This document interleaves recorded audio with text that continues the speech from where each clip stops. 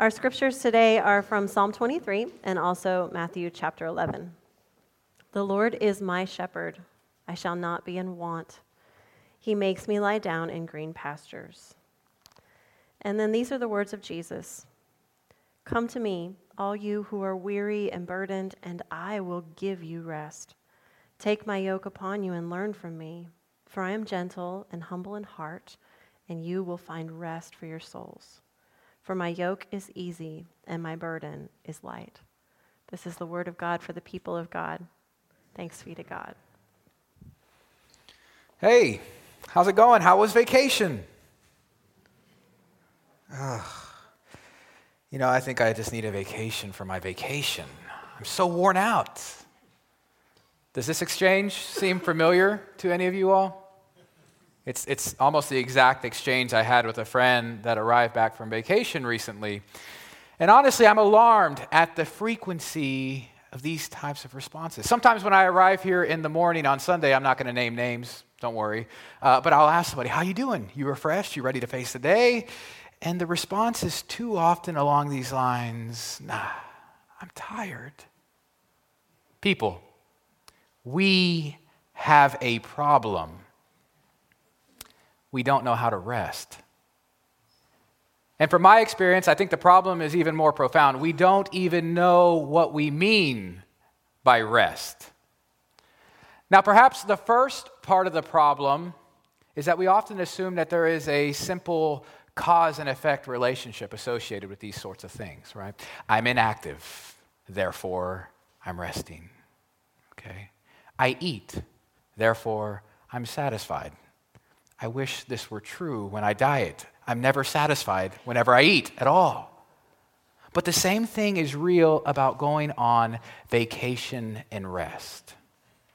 We assume that rest will be the inevitable result of going on vacation. And yet, as I found, and as I know most of you have felt, particularly those of you who travel with children, this is rarely the case. So what's the problem? Well, I think the next part of the problem is that we think that rest is something that happens to us. We think of rest as if it is a passive state. If we can just sit and if we can do something mindless, we tell ourselves all will be well. We'll feel rested. And that's rarely the case. And it's rarely the case because we have an upside down notion of how rest happens. Rest is active.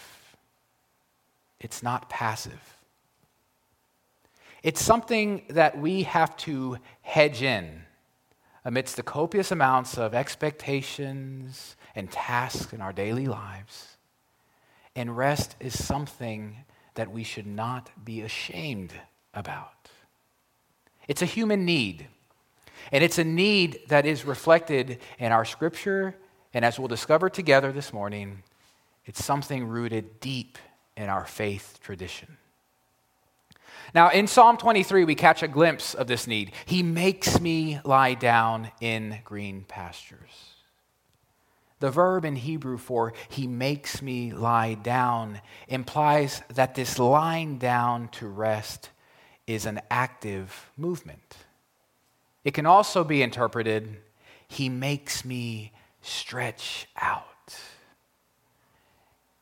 And just to think about this in a physical way, in a literal way, we've kind of discovered this in modern day. There are entire industries built on stretching, right? Yoga, Pilates, mobility stretching, fascia stretching, static stretching, and insert any corny video you have at home about stretching and breathing, right? We know we are tuned tight and we need to stretch out actively. But there's a spiritual dimension to this active stretching. And Psalm 23 hints at that spiritual realm by suggesting that there is something innate, something inherent about our connection with the natural world right out there. If we had the screens open, you'd be able to see this beautiful thing. They open. Don't worry, if you've never been here before, they open at the end of service. But we need a setting by which we can actively stretch.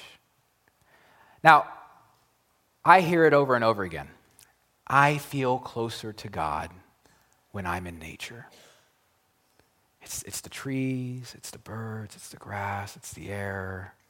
There's just something about that speaks to me. And in more ways than one, modern life, technology, industrialization, they've slowly shifted our proximity from that natural setting, the outdoors, to a more controlled setting, indoors. When we, as a species, were younger, we would spend hours together, enthralled by the simple glow of a fire. And we would gaze together at the lights that govern our night, the stars and the moon, and the great light that governs the day, the sun.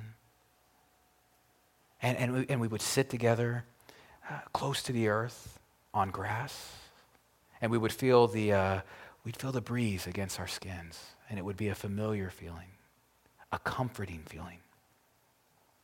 But apart from the reality of our proximity to nature is the reality of how those settings cultivated our time together.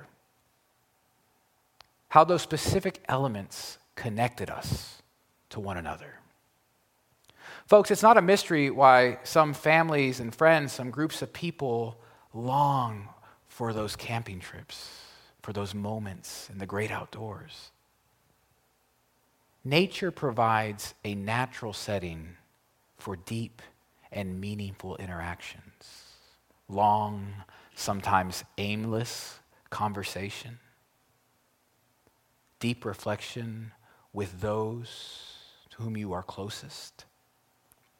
In contrast, we now spend hours,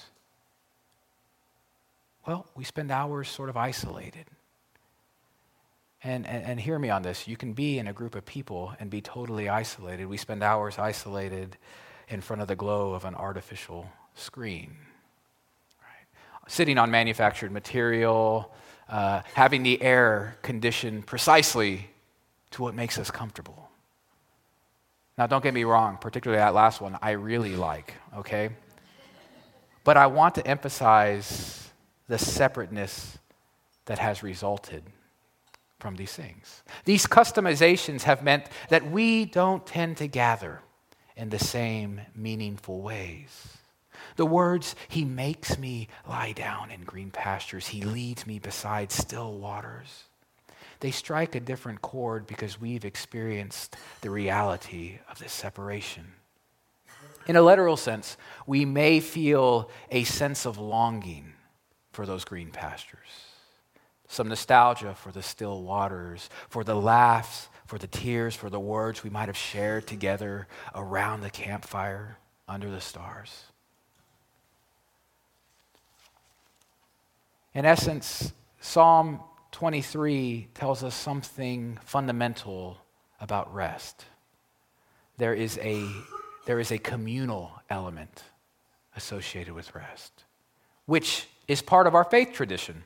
And it's fully identified and claimed in the Jewish understanding of the Sabbath. Now, for the Jews, the concept of the Sabbath is rooted in the creation story. God works, God creates for 6 days, and on the seventh day, God... It's okay, you can say it. You know the answer. Everyone got it right. Yeah, rest. All you biblical scholars out there, did I get it right? God rests from his work. The concept of rest in this scripture is quite literally rooted in intentional action, not to work.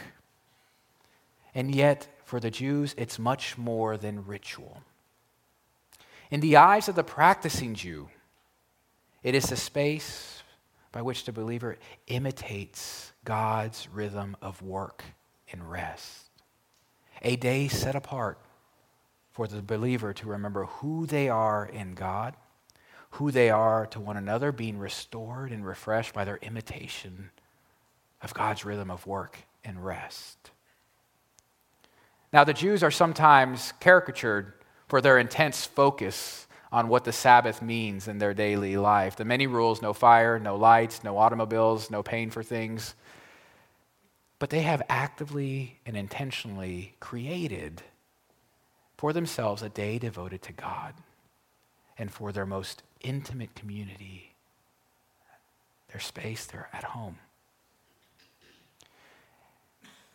And even a simple imitation of this concept would probably do the modern life of the Christian good, right? One child at one sporting event, another child at another sporting event, and with another child still maybe at music lessons, both parents working late, trying to make sure everyone's getting to the place that they're supposed to be. It would do us good. It would do us good to guard one day a week in which we devote time to God and the people we are closest to. Refreshed and restored by the right order of being with God and therefore being with one another. And it is precisely what we Christians tried to do with Sunday.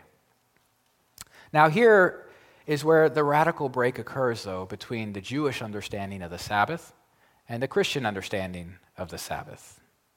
It's no mistake that the words we read today from Jesus come right before his proclamation that he, Jesus, is Lord of the Sabbath. Come to me, all you who are weary, all you who have heavy burdens, and I will give you rest. Jesus does imply something radical here. The implications of Jesus' words would be paradigm altering for the Jewish understanding of the Sabbath and consequently God. The Christian notion of the Sabbath now centers around Jesus, the Good Shepherd. So rest is the active, rest is the intentional pursuit of reconnecting with our shepherd. And it centers on the activities of not working and dwelling with those closest to us. Let me say that one more time. Rest is the active, intentional pursuit of reconnecting with our shepherd, Jesus, that centers on the activities of not working and dwelling with those closest to us.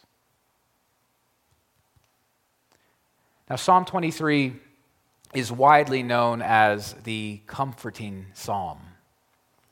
It is spoken aloud at funerals. In fact, it was the psalm